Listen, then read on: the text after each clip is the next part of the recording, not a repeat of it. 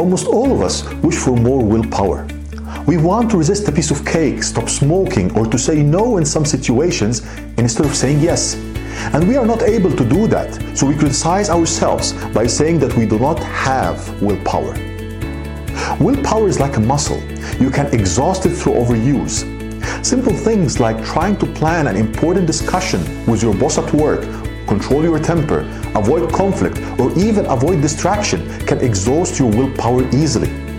So the question now is, what can we do to improve our willpower?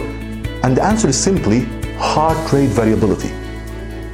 Heart rate variability is the variation in the time interval between heartbeats, specifically when you breathe in and breathe out. Research evidence increasingly links high heart rate variability to good health and high level of fitness, whilst decreased heart rate variability is linked to stress, fatigue, and even burnout. So why is this important for you? Dr. Kelly McGonigal, who is a lecturer in psychology at Stanford University, mentioned in her book, The Willpower Instinct, that there is a direct relation between the heart rate variability and the body's willpower reserve.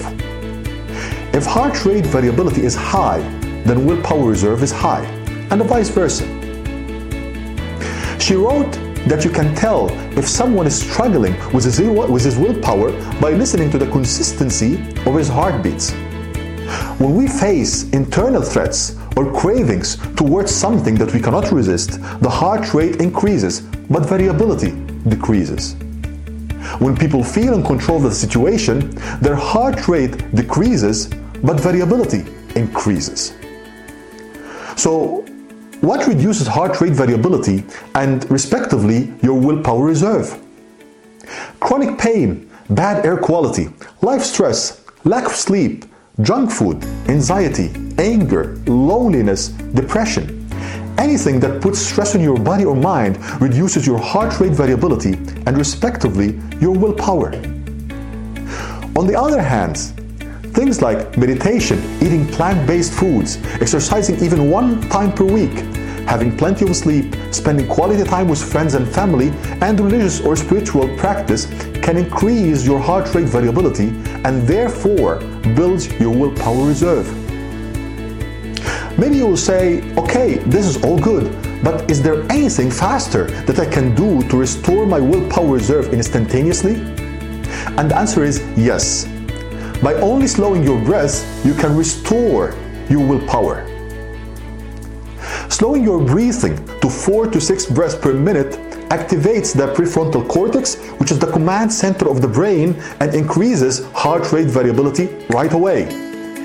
Each breath should take 10 to 15 seconds. Focus on exhaling more slowly. Don't hold your breath because that builds stress. Like this.